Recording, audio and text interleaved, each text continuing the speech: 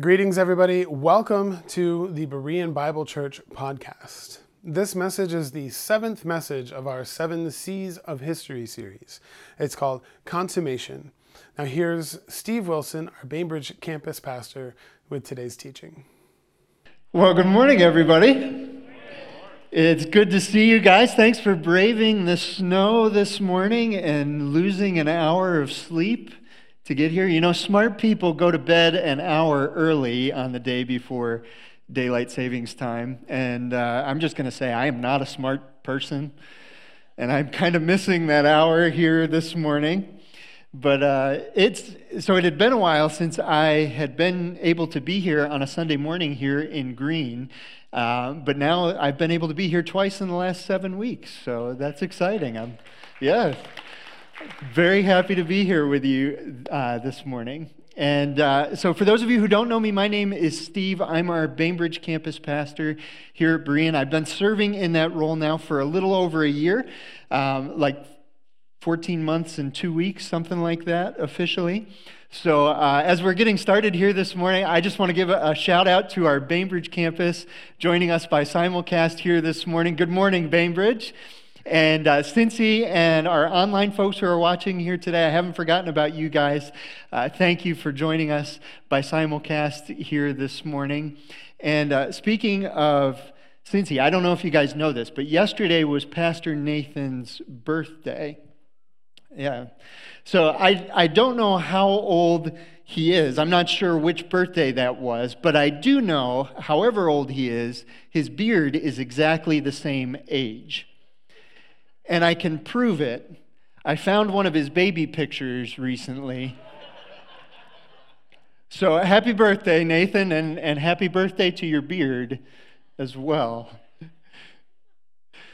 Well, for the last 6 weeks now, 7 weeks here today, we've been in a series that we're calling the 7 C's of History. And it's basically a 30,000-foot view of the story that the Bible is telling. It's a look at human history and the 7 C's that kind of define the story that it's telling there.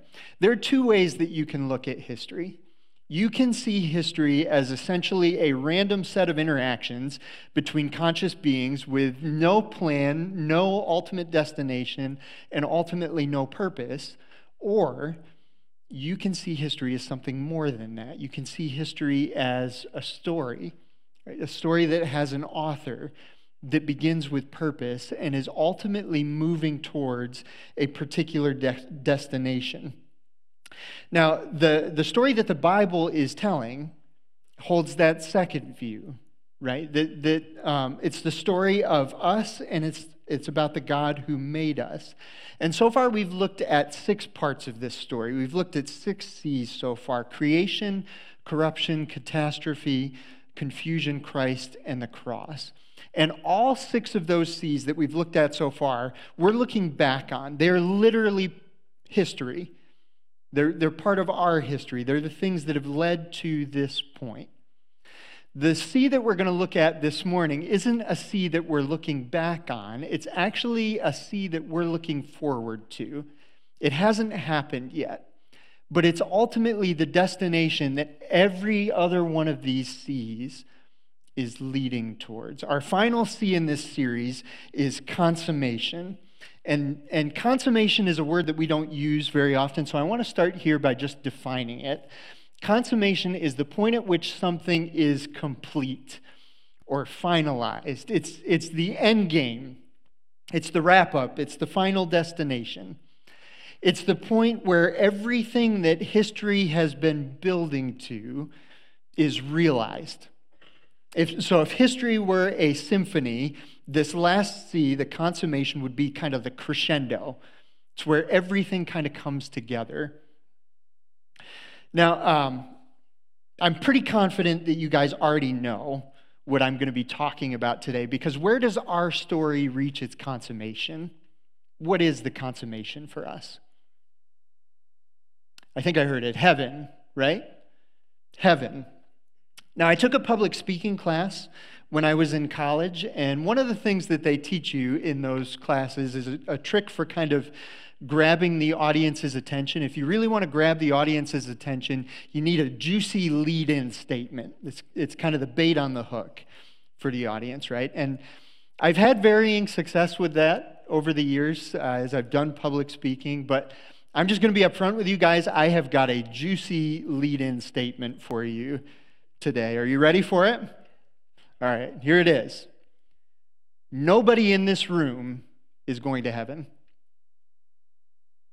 Nobody in this room is going to heaven. In fact, nobody watching online or by simulcast this morning is going to heaven either. And you might be thinking at this moment, I'm not sure about the guy on stage either, right? And you're right, I'm not going to heaven either. And I'm serious, not trying to be tricky with my words. Nobody here is going to heaven. Our story doesn't end. It doesn't reach its consummation with us escaping earth and going to heaven. The consummation of our story ends with heaven coming to earth and the earth being renewed and restored to the place and the purpose that God had for it in the beginning. That's our consummation. That moment happens when heaven meets earth and the two are unified in the way that God always intended, the way that he intended from the very beginning. So that's the moment that we're going to look at here this morning. So if you have a Bible with you or a Bible app, I want to invite you to pull that out and open it up to Revelation 21 this morning. Revelation 21.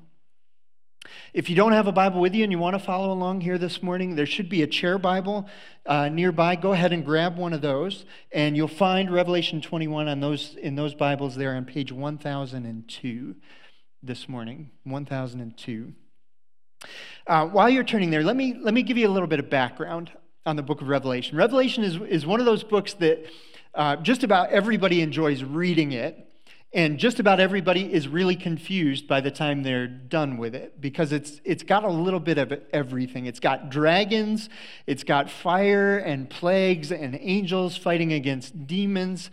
It's got all kinds of stuff. And it's filled with poetry and symbolism that's deeply connected to the Old Testament prophets in particular.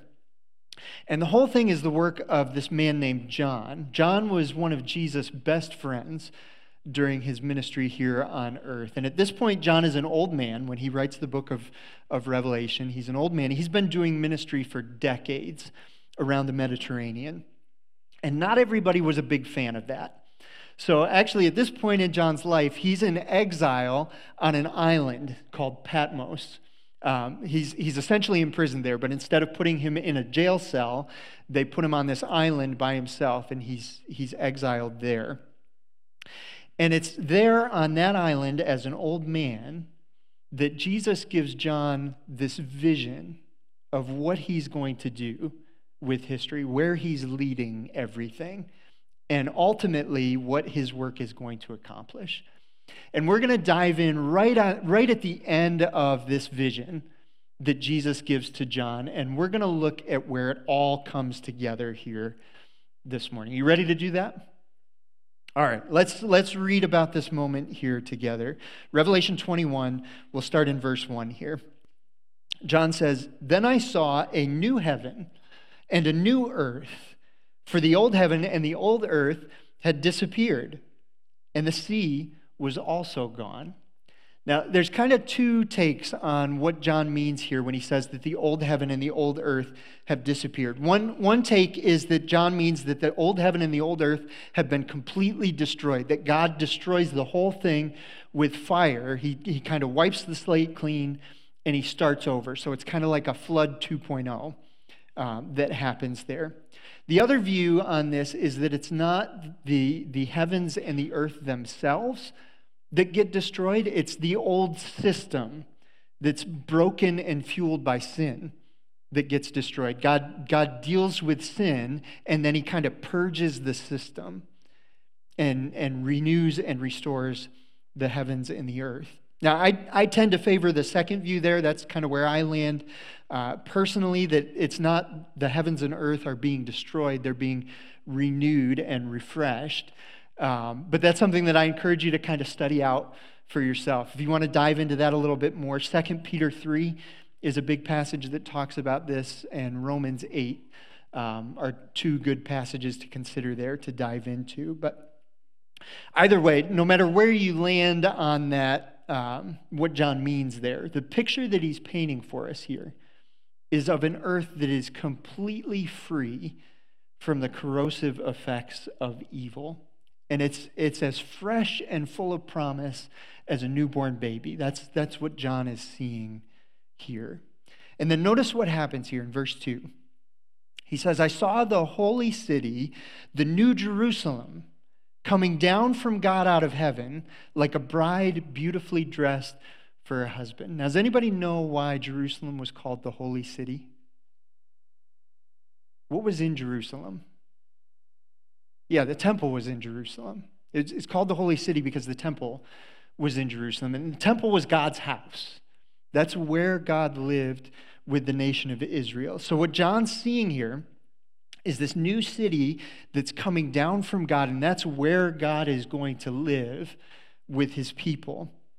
And he uses this image of a bride in her wedding gown, kind of like coming down the aisle towards her husband. And I love this image that John uses here. And one of the reasons why I love it is it shows that this is a purposeful act of God. This is the way that it was always meant to be. So a wedding is a union where two separate things become one unified thing. A man leaves his family and a woman leaves her family, and they join together to create one new thing. They start their own family. But beyond that, a wedding is a fulfillment of a promise. It's not an accidental union. It's not an incidental union. It's an intentional union. So by using this image here, John is showing us that this is the way that it was always meant to be. It's not supposed to be heaven and earth kind of coexisting as two separate things where God lives in his space, humans live in their space. It's heaven and earth existing together as a unity where God and humans live together. So that's the consummation of history. That's where all of history is leading to. This moment where heaven meets earth and the two kind of form one new thing. That's the way it was always designed to be. That's the outcome that God has always been moving this to from day one. Okay, so that's kind of the picture that John paints for us there. And what I want to talk about here this morning is kind of twofold. What is that going to mean for us then? If this is the consummation of history, if this is where everything is going, what is that going to mean then? And what does it mean for us now? What does it do for us to know what the consummation of history is ultimately going to be now in the meantime? So first, let's talk about what it's going to mean then when it actually happens. And John kind of lays that out for us here in the verses that follow. So pick up in verse 3 here. John says, I heard a loud shout from the throne saying, look, God's home is now among his people. He will live with them, and they will be his people. God himself will be with them. He will wipe away every tear from their eyes, and there will be no more, what? Death. Or what else? Sorrow. What else? Crying. And what else? Pain. All of these things are gone. How long? Forever. And the one sitting on the throne said, look, I'm making everything new. And then he said to me, write this down, for what I tell you is trustworthy and true. And he also said, it is finished. I am the Alpha and the Omega, the beginning and the end. To all who are thirsty, I will give freely from the springs of the water of life. All who are victorious will inherit all these blessings, and I will be their God, and they will be my children. Pretty awesome picture, isn't it? Have you ever wondered what heaven is going to be like? Anybody wondered that before? John's kind of giving us a glimpse of what it's going to be like here. And what I want to do here is just kind of explore some of the themes that John weaves through this description that he's just given to us here. Here's the first one. When heaven meets earth, we're going to meet our Maker. We're going to meet our Maker. Now, that's a phrase that has some connotations, isn't it? When I was a teenager, when I was about 14 or 15 years old, I did something that got me in trouble. My mom caught me red-handed, and my dad wasn't home. So do you know what my mom said to me? You got it. Some of you have heard that phrase too. Wait till your father gets home, right? That phrase injected me with sheer terror. Some of you have met my dad, and you know my dad is not an imposing person. He is 5 feet 2 inches tall, right? But appearances can be deceiving because in reality, my dad is a 6'6", 250-pound linebacker trapped in a 5 foot 2 inch body. So when my mom said that, I decided that I was going to pursue the only reasonable sounding course of action. When I heard our garage door open that signaled that my dad was home from work, I ran out the back door, I went up into the woods behind our house, and I hid. Yeah. I stayed out there for hours. Okay, it started to rain, and I stayed out there. I got soaked, and I stayed out there. It was cold, and I stayed out there because I did not want to face my dad. Well, my mom told my dad what was going on, and eventually my dad came out on the porch, and he just called my name up into the woods there. And I realized it was going to go a lot better for me if I just went and faced the music rather than making my dad come up and find me. Like, that was not going to go well. So I had decided I would go down and probably meet my Maker, right? So I get down in the house, and my dad puts his hand on my shoulder, but he didn't do it with anger and judgment. He did it with love and compassion. And when that was over, I knew two things. My dad reassured me that there was nothing that I could do that would ever change how he felt about me. And we went on to have one of the most open and honest conversations we'd had up to that point. And I'm going to remember that moment for the rest of my life, I think. There were two things that I knew when I walked away from that. Number one, I knew that I had messed up and that I deserved the consequences for my actions. But number two, I knew who I was. I knew I was my Father's son. And I knew that his love for me was stronger than my sin. It was stronger than my fear. It was stronger than my weakness. And it was stronger than my pain. And in that moment, I see a hint of what it's going to be like here in Revelation 21. When heaven meets earth, followers of Jesus are going to meet their Maker. And it won't be his judgment that we experience in that moment. We're going to experience his love in a way that we've never experienced before. His direct presence with us, face to face, is going to reveal his love in all of its power. And it's stronger than your weakness. It's stronger than your fear. It's stronger than your pain. It's not only stronger than them, it's strong enough to undo them, to take all of it up and turn it in, take all of it up into itself and then turn it into something beautiful. That's the power of God's love. So when we meet our Maker in this moment, it's not going to be his judgment that we experience. It's going to be an end to every pain and problem that we've ever experienced. Here's another theme that John's kind of weaving in here. When heaven meets earth, all that's broken will be mended. Now, when I became a dad, there was a new role that was kind of attached to my job description. It was fixer. Because when there's a toy that's broken or it's not working or it's not performing up to expectations, who do you take it to? You take it to dad. Dad can fix it, right? And on the one hand, that's a blessing. On the other hand, that's a curse, because there's nothing more satisfying as a dad than when your kid brings you a toy that's broken and they're looking at you like, can you fix this for me? And you fix it, right? You take what was broken, you restore it to working order, and then they're looking at you like, I knew you were the new and improved Superman. Just knew it. But on the other hand, there is nothing more depressing than when your kid brings you a toy and you can't fix it. And they're looking at you like, I believed in you. Why did you disappoint me? Sometimes dad has to fix the toy because dad's the one that broke it, right? But more often than not, dad's fixing something that he didn't break. And that's the scenario here in Revelation 21. God didn't break our world. We did. And we can't fix it. But God can. And someday he will. There will be no more death, no more crying, no more sorrow or pain. All of those things are going to be gone forever. But actually, God's going to take it one step farther than that.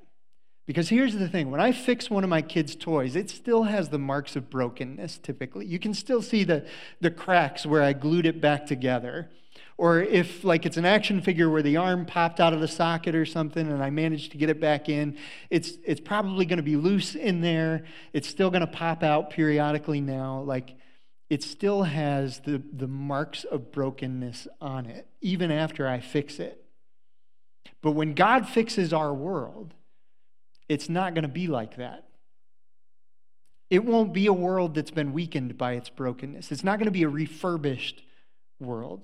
Look at what God says he's going to do in verse 5. The one sitting on the throne said, look, I'm making everything what? New. Making it new. So when heaven meets earth, all that's broken will be mended. And it's not just going to be fixed. It's going to be restored to the plan and the purpose that God had for it from the beginning. It's going to be exactly the way that he intended it to be. So one last theme to bring out here. When heaven meets earth, life will overflow. Now, I think we've seen this week, we're in kind of that weird stage of upstate New York weather where it can't quite make up its mind whether it wants to be winter or spring. Like, we had some glorious days this week. A couple days it smelled like spring. Did you smell that? And then we get 8 inches of snow dumped on us yesterday. So, but in a few weeks, we're going to see one of the fullest expressions of life on this earth when it's finally and fully spring. Everything's going to turn green. There's going to be all kinds of little baby animals running around, and everything's going to get that kind of fresh and new smell. But here's the thing. Even the most perfect spring on this planet is just a pale reflection of what it's going to be like in this moment, of what the life, the overflowing life is going to be like when heaven meets earth there. See, we live in a world right now that inevitably succumbs to death and decay. Paul talks about this in Romans 8. He says, the creation looks forward to the day when it will join God's children in glorious freedom from death and decay. For we know that all creation has been groaning as in the pains of childbirth right up to the present time. And we believers also groan, even though we have the Holy Spirit within us as a foretaste of future glory. For we long for our bodies to be released from sin and suffering. We too wait with eager hope for the day that God will give us our full rights as his adopted children, including the new bodies that he has promised us. So we live in this world that is in bondage to death and decay. It will ultimately succumb to death and decay. And our bodies do the same thing, right? I came across this meme here on the internet this week that I could very much relate to. My body's not what it used to be. My hair is not the same color that it used to be. I had to pluck my first ear hair a couple of months ago. Like, it's the beginning of the end for me. But when heaven meets earth, death and decay won't be the dominant forces anymore. In fact, they will no longer be, period. Life is going to be the dominant force, and that life will course through us and the world around us. And it's going to be freely available to all of God's children. God says, "It is finished. I'm the Alpha and the Omega, the beginning and the end. To all who are thirsty, I will give freely from the springs of the water of life."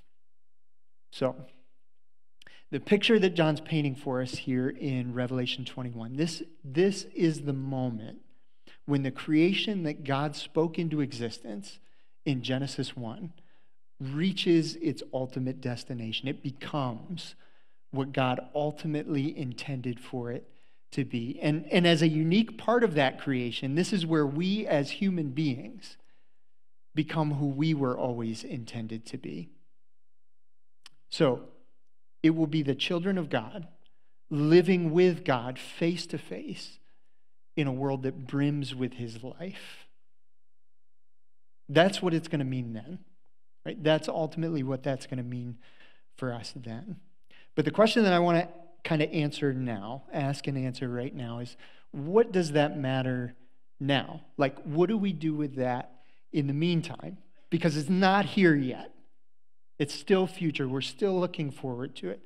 What does it mean for us now? And I want to give you 2 takeaways here this morning. Here's the first one. Because heaven is going to meet earth, obedience is worth it. Because it's a reality that heaven is coming to earth, obedience is worth it. You know what makes obedience hard? Sometimes it doesn't feel like it's worth it, right? You've got to give something up very often, or you've got to set aside something that you want. You can't take something that you want, or maybe you have to do something that you don't want to do. It's really rare when you're faced with the option of doing something obedient or doing something sinful that doing the obedient thing is the more attractive thing. Right? That is a really rare thing because sin is a master of looking enticing. It always feels like this is the path to ultimate happiness and satisfaction. Right? That is the appeal of sin.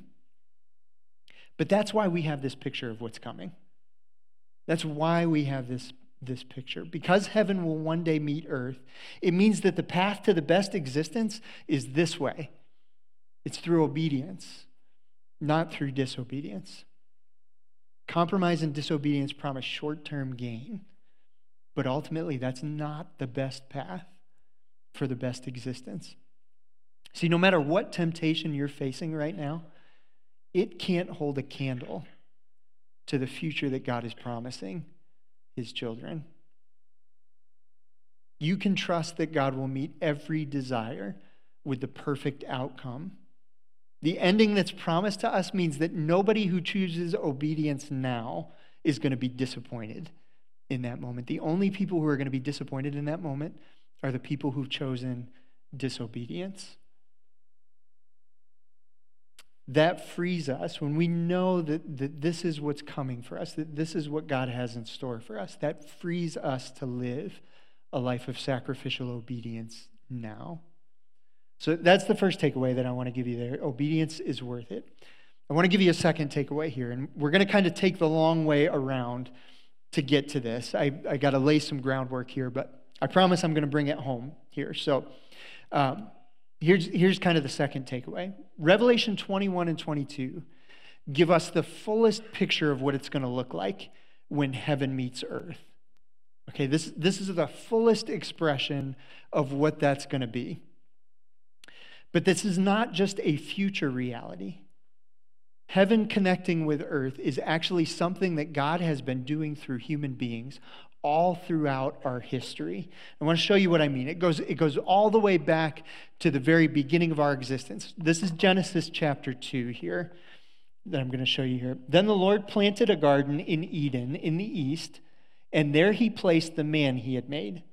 In the middle of the garden, he placed the tree of life and the tree of the knowledge of good and evil. So this place that God makes here, the Garden of Eden, this is the very first place where heaven touches earth. It's where heaven and earth intersect for the first time, and God steps into his creation. This is where life flourished. Adam and Eve cultivated that life, and God would walk with them face to face, in the cool of the day. Now, the problem is that this kind of vision of what creation was supposed to be like gets spoiled when humans decide that we're going to follow the serpent rather than follow God. Right? We're going to choose to do what the serpent offers us instead of choosing to obey God. And from that day until this one, earth has been kind of cut off from the life of heaven. But as you go through the Bible, God begins to kind of call people back to himself. And every time he does that within their communities, you start to see these little echoes of Eden that start to take place. And I'll show you some examples of that. Here's the first one is when God calls the nation of Israel out of slavery in Egypt. He delivers them from slavery. He calls them to be his chosen people.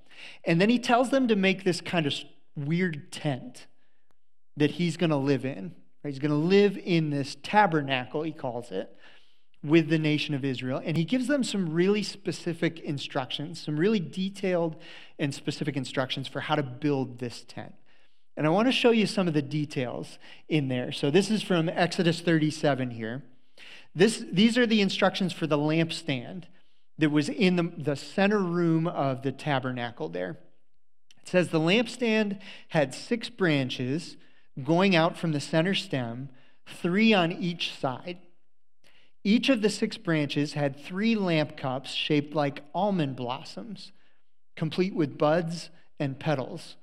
The center stem of the lampstand was crafted from 4 lamp cups shaped like almond blossoms, complete with buds and petals. There was an almond bud beneath each pair of branches where the 6 branches extended from the center stem, all made of one piece. The almond buds and branches were all of one piece with the center stem, and they were hammered from pure gold. So the lampstand there in that room is shaped to look like a tree. What does that remind you of? It's an echo of the tree of life in Eden, at the very center of the tabernacle. It's a connection back to the Garden of Eden there. And there's a guy who comes along about 500 years later, after they build the tabernacle for the first time, a guy named David. And he recognized the connection between the tabernacle and the Garden of Eden. And he wants to build God a permanent house, move him out of this tent into a permanent house in Jerusalem. And so he comes up with these plans for the temple, and he gives them to his son Solomon, and he tells his son Solomon, I want you to build the temple, and I want you to incorporate these elements that kind of look back at the Garden of Eden.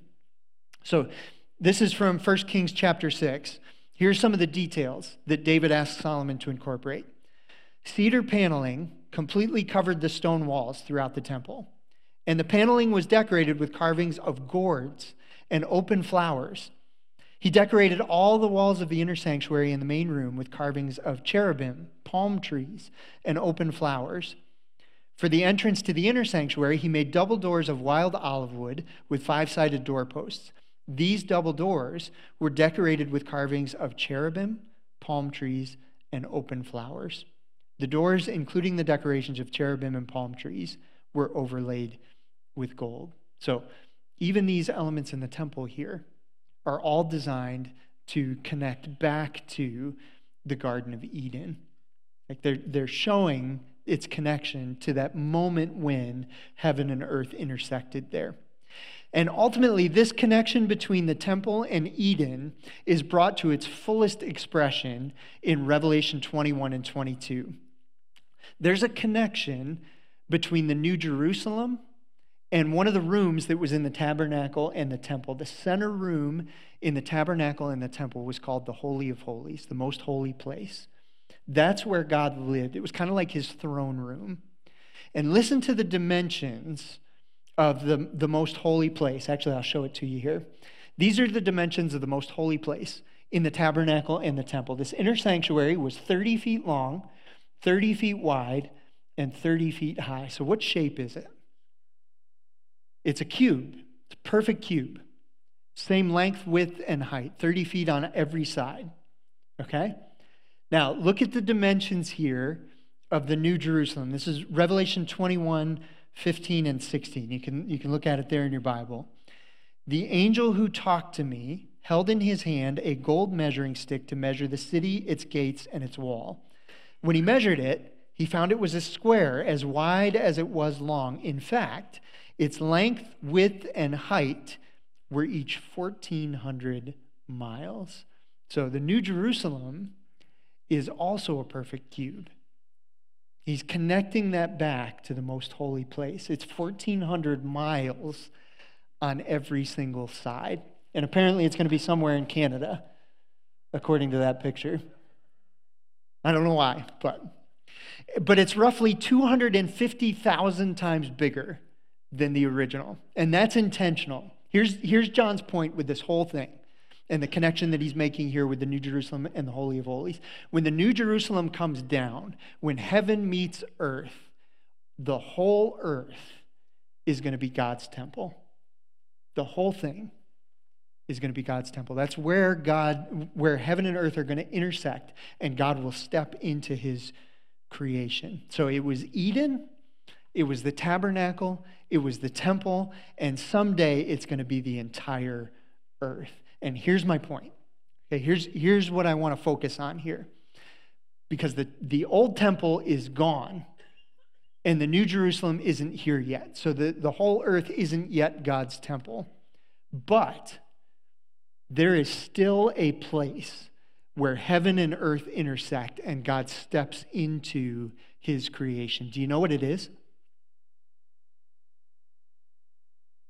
It's you. You are that place now. You're the point where heaven and earth intersect and God steps into his creation. Check this out. This is Ephesians 2. Paul says, you are members of God's family. Together we are his house, built on the foundation of the apostles and prophets, and the cornerstone is Christ Jesus himself. We are carefully joined together in him, becoming a what? Holy temple for the Lord. Through him, you Gentiles are also being made part of this dwelling where God lives by his Spirit. So we don't live in the reality of Revelation 21 and 22 yet. We're not living yet in that moment where heaven meets earth. But here's the vision of this passage, the picture that John's painting for us here. There's a sense in which the church, not the building, the people, are the intersection of heaven and earth right now. We are where heaven meets earth. We're where God steps into his creation. And that's the vision that I want to call us to this morning, Berean. That's what I would love for us to be as a community. This is the vision that God has for his people, that we would be the kind of community that offers a glimpse of heaven on earth. Like when we live fearlessly obedient lives that seek God's kingdom first, or we seek his glory over our own glory, when we live in his power and we pursue his purposes, when we're radically generous with the resources that God has given to us, do you know what happens? People come into this community and they meet their maker. They have a life-changing encounter with the God who made them and wants a relationship with them. Like some of you, that's your experience. You stepped into this community and you met a God who changed your life. You met your maker. And what's broken gets mended. Marriages get restored. Families get strengthened. They get healed. And people, broken people, find forgiveness and transformation. And then life overflows. It flows from God through us into our families and into our schools and into our workplaces and into our communities. That's the vision that I want to call us to this morning. Because humans have always had a unique connection to heaven and to earth. When God made Adam, he formed him out of the dust of the ground. So humans have a deep connection to the earth. But he also made him in the image of God. So humans have a deep connection to heaven as well. We're designed to connect heaven and earth.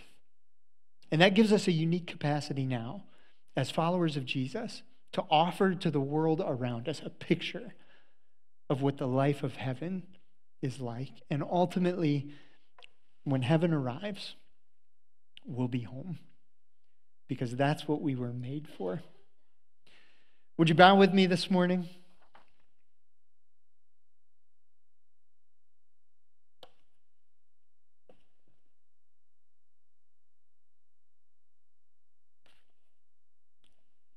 As we close here today, I want you to know there's kind of a crucial part to this discussion, this whole discussion. What we've looked at today here is a picture of the future that awaits the children of God. And the last part of that is really important. This is the future that awaits the children of God. And the tension that's in our story and in the story that the Bible is telling is that humans have rejected that role. We rejected God and the role that he has for us, and we chose our own path. And there's a warning that Jesus gives in this passage, this vision that he gives to John in Revelation. Jesus tells John, "Blessed are those who wash their robes. They will be permitted to enter through the gates of the city and eat the fruit from the tree of life. Outside the city are the dogs, the sorcerers, the sexually immoral, the murderers, the idol worshipers, and all who love to live a lie." So this warning's pretty simple. Those who have rejected God will be rejected by God when heaven meets earth. But with that warning, Jesus also makes an appeal, and John makes an appeal. He says, "Let anyone who is thirsty come. Let anyone who desires drink freely from the water of life." And that invitation to come to God through Jesus is open, and it's open today. So if you're here today and you would say, "I don't have a relationship with God, I've lived my life independent from him, I haven't chosen to live my life in obedience to him," then today I want to invite you to turn and accept this invitation that he's giving to you. Lay your life at the feet of Jesus today and tell him that it's his from now on. You're done walking your own path. From now on, you're going to follow him. And that's going to mean sacrifice now. It's going to mean laying aside your will and your desires. But in the end, it means life beyond anything that you can imagine. And if you'd like to do that today, then I want to invite you right now, just in your seat right where you're sitting there, to lay your life at the feet of Jesus and tell him that from now on, your life is his. Would you do that this morning?